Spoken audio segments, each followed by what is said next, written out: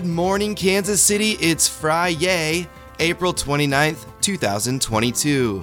Did you know procrastination is a sign of genius? No? Well, shut up then.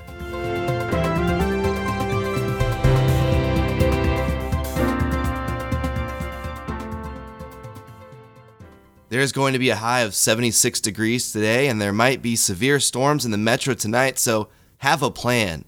An example of a plan is if there's a tornado in 1990, but a new episode of ALF is on TV, you may have to look all over the house for the little black and white portable TV, so your son will go into the basement without crying. Thanks, Dad.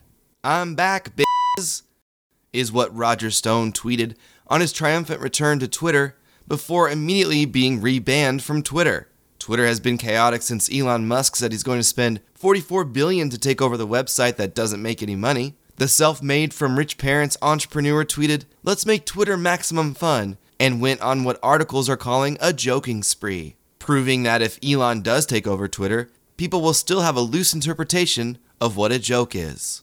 Some people think Twitter wouldn't change at all if Musk was in charge, but you know the trolls in fairy tales who live under the bridge? What if the troll bought that bridge? Things would change for that bridge.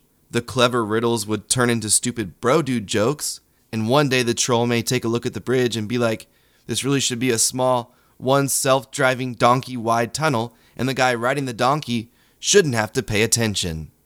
Toxic foam clouds are terrorizing the people of Bogota.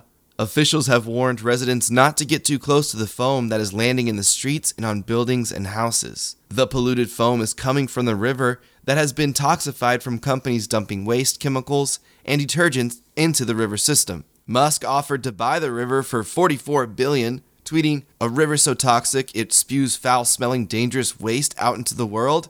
I'll take it!" Video interviews from the police of Alec Baldwin right after the deadly shooting on the set of Rust have been released, even though the investigation is still ongoing. Elon Musk wanted to tweet a joke about the tragic event, but he was drawing a blank. In a wide-ranging, appropriately named Fox interview with Megan Fox, the actress called social media sinister and wanted to set straight the rumors that she and fiancé Machine Gun Kelly drank each other's blood.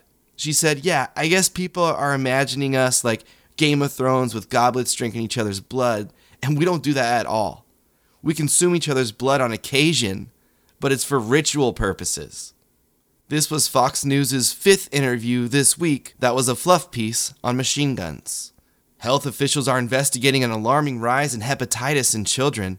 They say they aren't sure where the new strain is coming from, but did warn parents to keep their children away from club openings where Megan Fox and Machine Gun Kelly might be groping each other's wounds, looking for a little dribble-drib.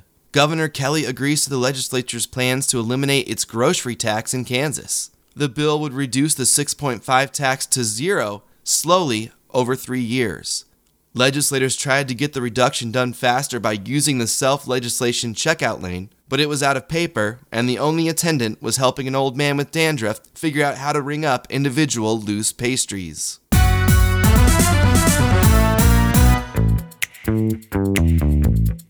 So no big guest today, but the big guest will be on Monday, and I wasn't sure I'd had time to do the show today, so we don't even have Movie News with Ryan Drews, but we're going to be back in regular form next week. Okay? I'm sorry. I missed a couple days. Sue me. And I'll sue you right back. And I'll take you to court.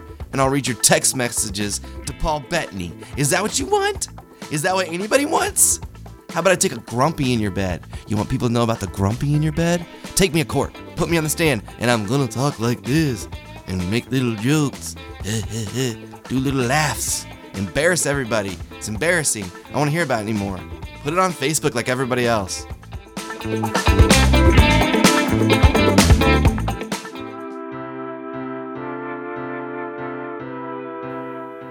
That's our show for today. Have a good weekend, and we'll be back on the reg on Monday. Music by Matty D Dog.